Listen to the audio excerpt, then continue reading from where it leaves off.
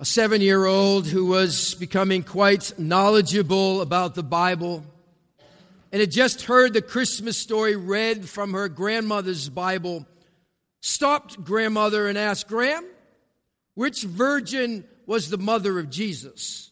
The Virgin Mary or the King James Virgin?" The Virgin Mary. The Virgin Mary.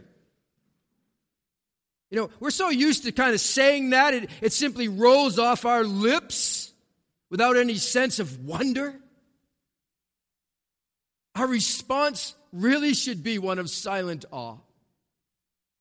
We just said that we believe in Jesus Christ, who was conceived by the Holy Spirit and born by the Virgin Mary. What are we affirming? That Jesus was born of a human mother without a human father. He became flesh through being conceived by the power of the Holy Spirit and Mary's womb. That is staggering. There's no statement like this in any religion. The incarnation has been described as this mysterious miracle at the heart of historic Christianity. This mysterious miracle at the heart of historic Christianity. Television interviewer and host Larry King was once asked, if you could select any one person across all of history to interview, who would it be? And Mr. King's answer was that he would interview Jesus Christ. When the questioner followed with, and what would you like to ask Jesus Christ? King replied, I would like to ask him if he was indeed virgin born, because the answer to that question would define history for me. Later on, King added that he was not being facetious when he said that. Conceived by the Holy Spirit and born of the Virgin Mary is history. It defines history. The intersecting of the supernatural and the natural. What a wonder it is. As Einstein put it, he who can no longer pause to wonder is as good as dead. We are pausing. We are pausing this Christmas season to wonder at what really happened on the first Christmas. We are so bombarded with holiday symbols. The tree, the one-horse open sleigh, the inflatable Santa, the ornaments, and the beautiful nativity scenes. We're inundated of reminders of how we can be of good cheer and get into the spirit of giving. There are hundreds of Christmas movies on Hallmark and Lifetime. There's The Miracle on 34th Street, and It's a Wonderful Life, shown over and over and over again. One writer expressed it this way, however. He said, there's nothing necessarily wrong with any of these things, but without a spark of wonder and awe to light the way, Christmas can become a predictable paint-by-numbers exercise, seemingly with nothing new to offer. Reminded of the dad who sat his family down to give them the Christmas motivational speech. Some of you know what I'm talking about. You've done this. The family was all getting ready to set up the Christmas decorations, and he said to his family, he sat them down, and he said to them, now listen, family, this Christmas we're going to do things a little bit different. We're going to do this, and we're going to do that. We're not going to get all hung up on commercialism. We're going to have the best Christmas ever. Oh, he had their full attention. He thought, this is going even better than I planned. They seemed to be hanging on his every word, so he figured he'd continue. He said, family, will you commit with me to have the best Christmas ever, to make this the best Christmas ever? The 6-year-old chimed in and said, but Dad, how could we possibly improve on the first one? It's true. It's a great question. It's a great question. How can we improve upon the first Christmas? You can't. After all the Christmas sermons that I've given over 20 plus years, that I've given throughout the Christmas season, how can I add freshness and improve on the story? I can't. But I can call you to reclaim the wonder of Christmas. I can urge you to have a wonderful Christmas. We've been embarking on the wonder of Christmas. Our first Sunday, the wonder was that Christmas is God's great confirmation of all His promises. They are yes in Christ. Last week, as we looked at the Christmas list, the genealogy of Christ, we lost ourselves in the wonder of grace. Matthew 1 through 17 is in fact a genealogy of grace. This morning, we're going to be looking at Luke's Gospel, Luke chapter 1. You can turn there. We'll be focusing on it in a moment. Verses 26 through 38, the section that Dennis read for us earlier. You can be turning there to Luke 1 if you're not there. But what I want us to recapture this morning is that the Christmas story points us most powerfully to this truth. Nothing is impossible with God. Nothing is impossible with God. And this passage here in Luke 1 speaks to how God came and who came of it. How God came and who came of it. And of course, it speaks to the difference it ought to make in our lives. Well, first of all, let's look at how God came. How God came. Try not to check out. We've seen and read this and heard this so many times. Stay with me. In Luke chapter 1, the most amazing announcement in human history is about to be made to an insignificant person in an insignificant town. We see that the time had come for the most impossible thing to be done. God was going to break into the world by doing the impossible, by choosing to enter through a virgin. You see, after 400 plus years of silence from heaven, now heaven is speaking. Let's read it again. Look with me at verse 21 of Luke chapter 1. Luke 21, verse 26. If I said anything else, don't believe it. Verse 26 is where we're looking. I really don't know. But 26 is where we're looking. Luke 1, verse 26. In the 6th month, God sent the angel Gabriel to Nazareth, a town in Galilee, to a virgin pledged to be married to a man named Joseph, a descendant of David. The virgin's name was Mary. The angel went to her and said, "Greetings, you who are highly favored. The Lord is with you." And then we read these words in verse 29. Mary was greatly troubled at his words. Might this be an understatement? It says, Mary wondered what kind of greeting this might be. Now, you need to remember here that an angel showing up at this stage of God's history wasn't happening. It wasn't a common thing. It wasn't happening at all, as best we can tell. Angels haven't been breaking into lives and delivering messages from God for quite some time. So consider this from Mary's perspective. No one had seen an angel in 500 plus years. Here was a teenage girl making wedding plans, counting down to that big day, going about her business, and an angel breaks into her world and is going to explain how God would come into this world. Yeah, she was afraid. She was likely shaking at the core of her being. That's why the angel says in verse 30, "Do not be afraid, Mary. You have found favor with God." Now, as I referenced last week, the word favor here means the free bestowal of grace. Remember, Mary isn't sinless. Mary isn't to be worshipped. She is in need of grace and is a recipient of grace. And the very first thing Gabriel says to Mary is that she's about to receive God's grace. She doesn't deserve this honor. Yet of all other virgins in Nazareth, God has chosen Mary, this simple, ordinary, humble young girl who would be given a great honor and privilege. That's where Gabriel goes next, how God came. He says in verse 31, follow along, verse 31, he says, you will be with child and give birth to a son, and you are to give him the name, very common name, by the way, Jesus, Joshua. You will be with child and give birth to a son.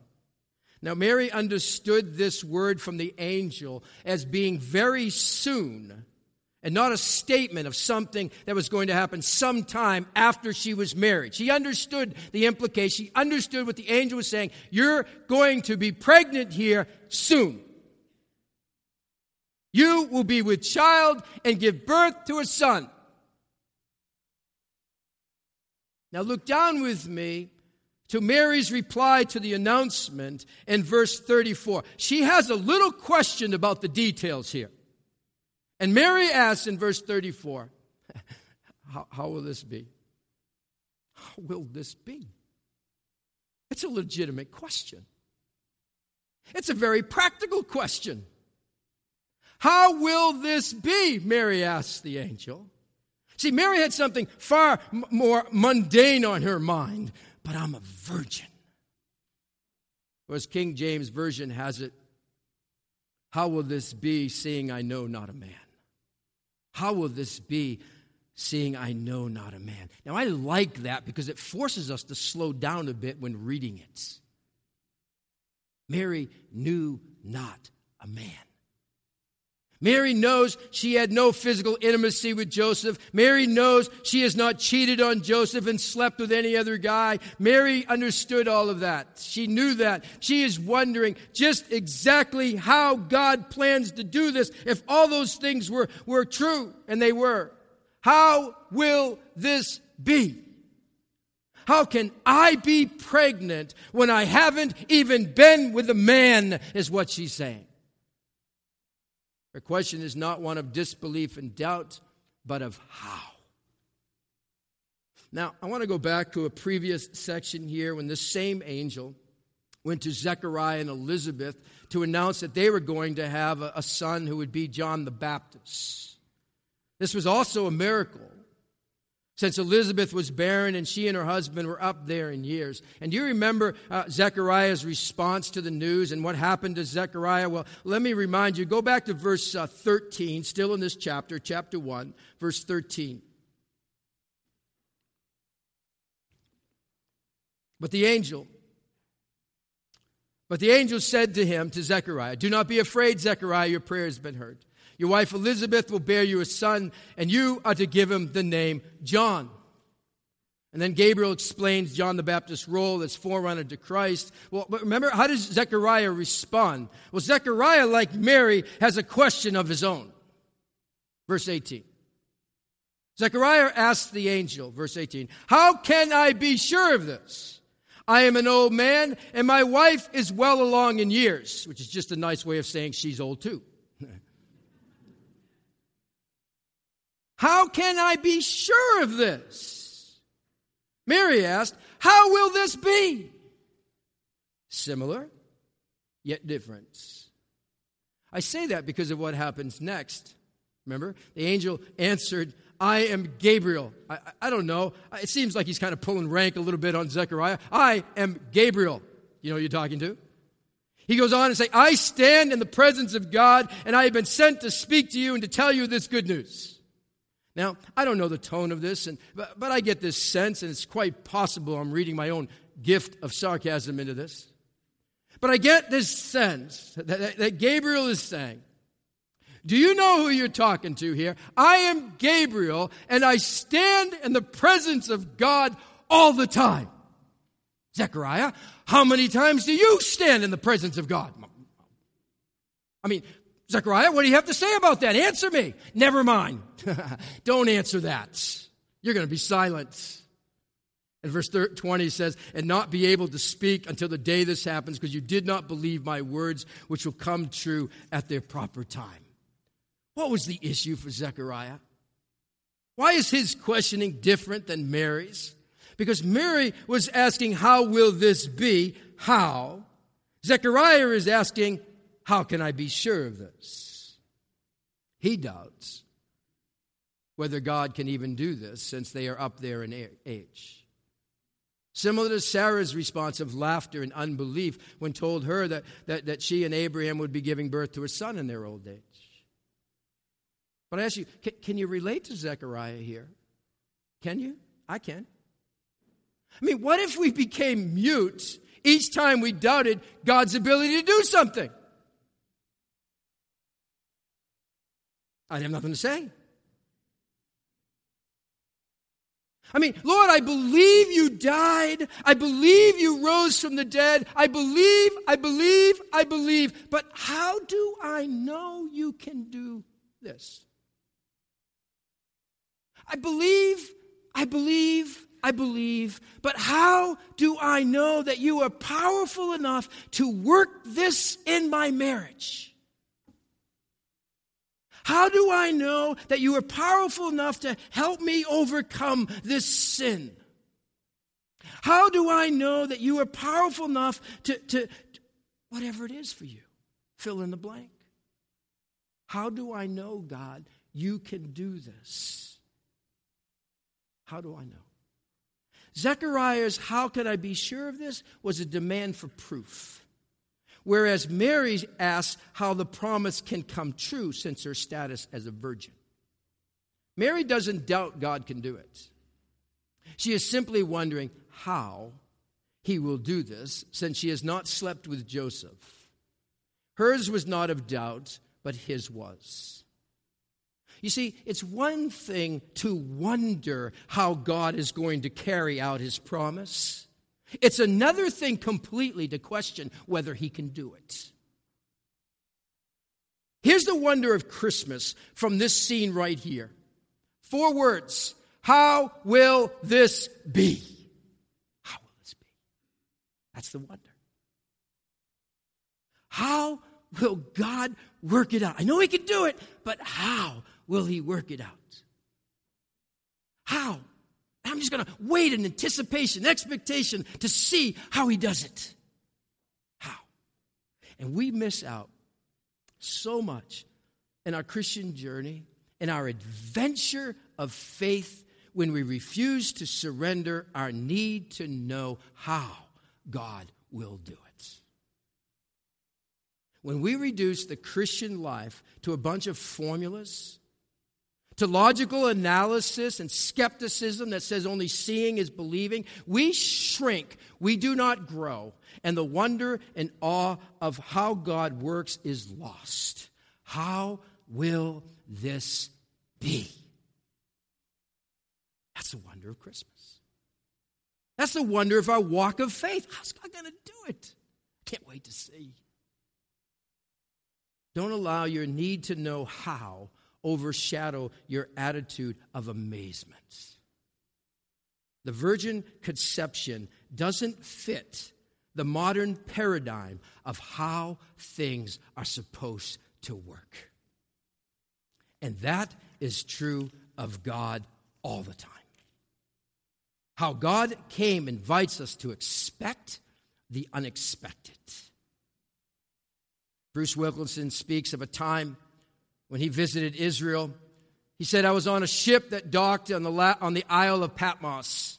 I was so lonely for my family, and I began to walk streets of Patmos until I found a coffee shop. And so I went in there, I sat down, and I prayed. Lord, I am in the middle of nowhere. I don't know anyone. Send someone who needs you. But the guy at the next table said, do you want some coffee? I'll buy. Are you off that ship? He said to him. Yes, I said. I moved over to his table, and he bought me a cup of coffee. And then I asked him, what's the matter? He said, what do you mean, what's the matter? I said, I don't know. What's the matter? He answered, well, I just left my wife, and I'm not going back. I'm going to try to go on that ship to get to the next island so I can fly out of here. Wilkinson then says to him, would you believe that I am all the way from Atlanta, Georgia for one reason, to get you back to your wife? Impossible. Impossible, he said. Wilkinson said, let me return the favor of the coffee. And for the next hour, God broke through, and that young man came to know Jesus Christ. How will this be? Wilkinson said, I told him, if you make it up with your wife before the boat leaves, you come wave to me. Oh, it will never happen, he said. You're a miracle. Give God a chance. And then Wilkinson says, I got on the boat and I was praying like crazy. I went to the back of the boat overlooking the harbor, and I'll never forget what I saw. Down off the rocky cliff came this young couple holding hands and waving. Folks, God can do the impossible. How? I don't know. But I believe he can. And how God came declares that he still works in ways that are mysterious and inexplicable. Well, who came of it? Let's deal with the second part of it briefly. Who came of it? Look at the angel's answer to her question of how this will be, verse 35. Verse 35, the angel answered, the Holy Spirit will come upon you, and the power of the Most High will overshadow you. So the Holy One to be born will be called the Son of God. Now, it was common knowledge in that day that Mary was pregnant before she married Joseph. There were only two options then. It was an illegitimate birth, or it was a virgin conception. It's one or the other. Gabriel makes it clear that this will not come by human action, but rather by the power of the Holy Spirit. And all Mary has by explanation to her question was that it would be a supernatural conception. Now, the divine miracle, technically here, is the virgin conception. The birth itself was ordinary, if you will. It took place as do all births. So we speak of a virgin birth, we're really referring to the virgin conception, for that's where the miracle lies. The birth would be normal, the conception is supernatural. But who came of this virgin conception is the whole point. Gabriel says here, so the Holy One to be born will be called the Son of God. And it forces us to ask, whose son is he? The Pharisees, when pressed by Jesus, were asked, whose son is he? They answered, the Son of David. But that is as far as they went. They were right in calling him the Son of David, but they were wrong in declaring that he was only the Son of David. The Pharisees would never go that far to call Jesus the Son of God, for they considered any claim to be the Son of God blasphemous. Now, last week, when we looked at the genealogy of grace, Matthew went to great lengths to prove that Jesus was from the line of David. He began his gospel by stating that Jesus Christ was the Son of David. Well, here in Luke, Gabriel speaks of the one born is the Son of God. So whose son is he? He's David's son as to legal descent, not physically. He's as to Jesus' rightful reign on the throne. It speaks to his humanity, that Jesus was fully man. Yes, all of that. And he was God's son as to his deity. He was fully God. Gabriel speaks of both of his humanity and deity. Look back with me at verse 32. He says, when he, Jesus, will be great and will be called the Son of the Most High, the Lord God will give him the throne of his father David, and he will reign over the house of Jacob forever. His kingdom will never end. You see, God's son, David's son. David's son is to his humanity. God's son is to his deity. You must have God-man. It's the mysterious miracle which is at the heart of historic Christianity. The virgin conception is foundational to the Christian faith. The virgin conception is not negotiable, nor is it peripheral. It is the heart and soul of the gospel. If Jesus had a human father, he was just a man. And if he was just a man, there is no gospel, for there is no Savior. There is no salvation. We are still dead in our sins. The one who came of this virgin conception was a human child and the divine Son of God. It had to be that way. So when Mary asks, how will this be? How can a virgin have a child? The answer is the Holy Spirit will come upon you. Therefore, the child to be born will be called the Son of God. He is the Son of the Most High because he was conceived by the Holy Spirit, born of the Virgin Mary. And yes, Mr. Larry King, it does define history. It does. What difference does it make? What's the application to our lives? It's simply this. What do we make of all this passage? Simply this. Don't get distracted by the how, but instead lose yourself in the wonder of how God works. Don't get distracted by the how, but instead lose yourself in the wonder of how God works. Gabriel gives the only answer we need to our question and wondering of how. He says in verse 37, "For nothing is impossible with God." For nothing is impossible with God. Let that sink in. The words accompany this promise to one who is a virgin. You will be with child and give birth to a son, and you are to give him the name Jesus. How will this be? He tells her how, for nothing is impossible with God. Your relative Elizabeth will give birth after years of being barren and in her old age. How will this be? He tells her how, for nothing is impossible with God. And if I understand it correctly, nothing means nothing. The angel's answer was that the limitless power of God would cause the impossible to become possible. Where do I need that to show up in my life?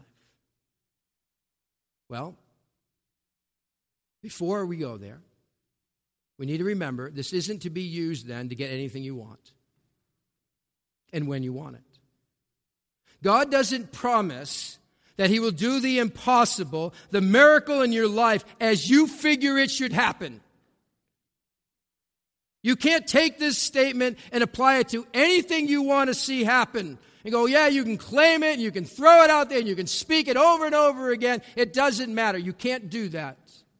He promises that whatever He says He will do, He has the power and ability to carry it out. So don't go throwing that around.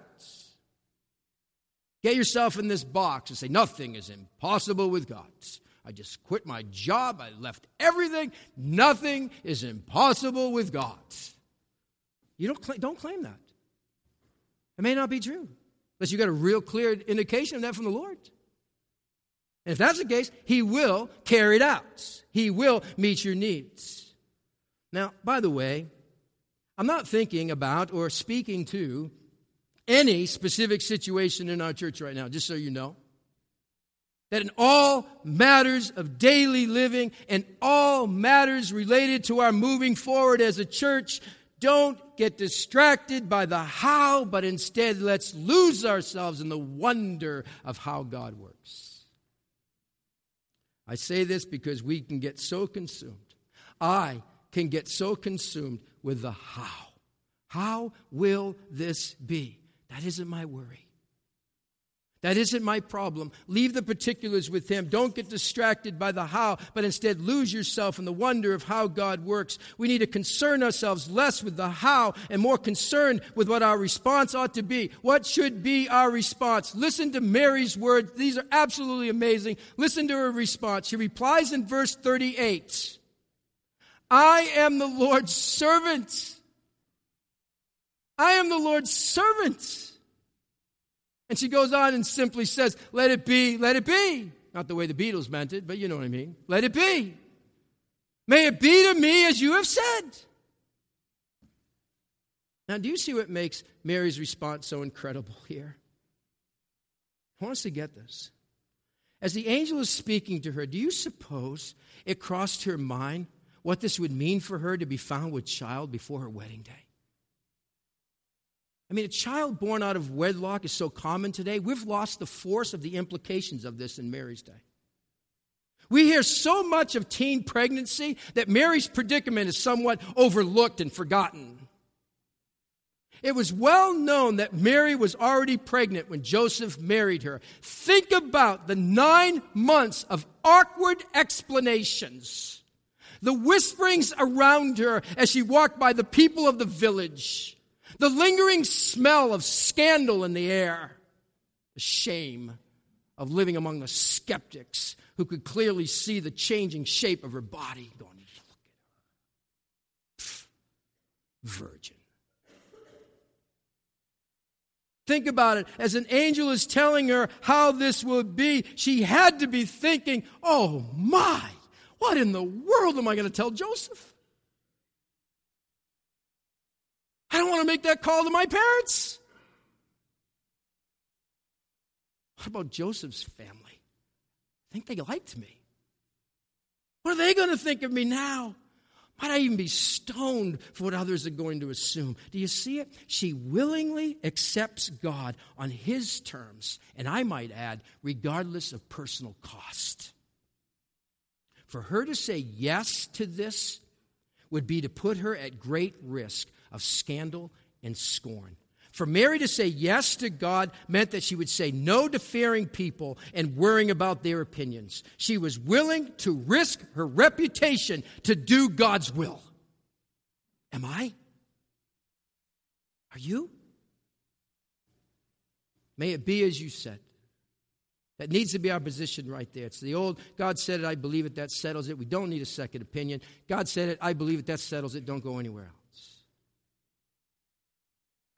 Now, where do you need to respond? As Mary did by saying, I am the Lord's servant. May it be to me, Lord, as you have said, no buts, no but how. May it be to me as you have said. And I love the final words of verse 38. It says, then the angel left her.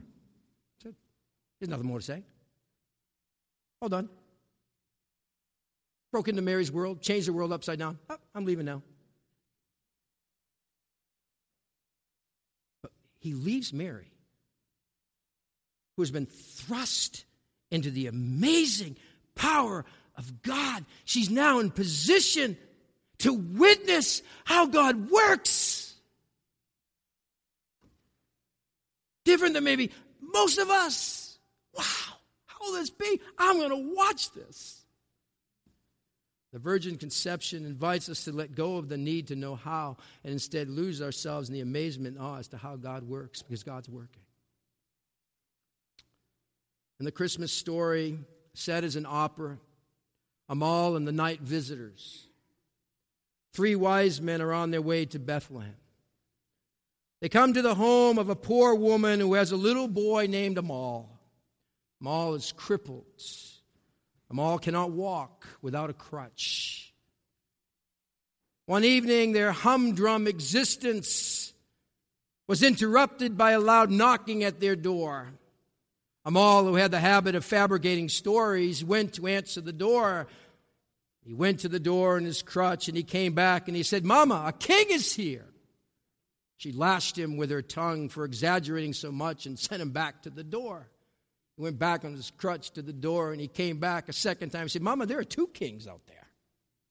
He was in big trouble then. So for the 3rd time, she sent him back to the door, and he went with his crutch all the way to the door, and he came back a 3rd time. He said, Mama, there are 3 kings out there. Well, eventually, after all kinds of conversation, the 3 wise men come in, and the mom's impressed with them, particularly impressed with the gold they carried. So she tries to steal some of the gold, but in the uproar of her attempted theft, one of the wise men said to her, noting her plight of need, you can keep the gold. The babe we're going to worship doesn't need it. By then, she was caught up in the spirit of generosity. He says, no, I would never keep that gold. Take it to the baby king. And if I had anything to send myself, I would send it. And then comes the most touching moment of Amal and the Night Visitors. Amal, sensing what was happening all around him, sensing he had nothing at all to send with the kings to the King of Kings, but wanting to send something, he decided, I'll send my crutch. The one thing that was indispensable to him, he was giving it away. So he lifted up his crutch and he gave it to the wise men. He gave what he had. He gave it personally. He gave it completely. He wasn't concerned with the personal cost, but instead he gave what he could. How will this be? What now? How will he get around? How will he stand? How? The miracle then occurred. His mother noticed at first that Amal could walk now. He could stand alone. he was healed. He didn't even limp anymore. Oh, the wonder of how God works. Might he be asking of you, might he be asking of me, might he be asking of us to give him our crutch of the need to know and lose ourselves in the wonder of what he just might do when we give it all to him. Maybe. Because when we do that, loved ones, we can then watch God work. Don't put it in some mathematical equation. Don't try and figure it all out. Just say, here it is, God, I give you my heart. The wonder of God, what God might do when we do that. Because for nothing is impossible with God. Let's pray.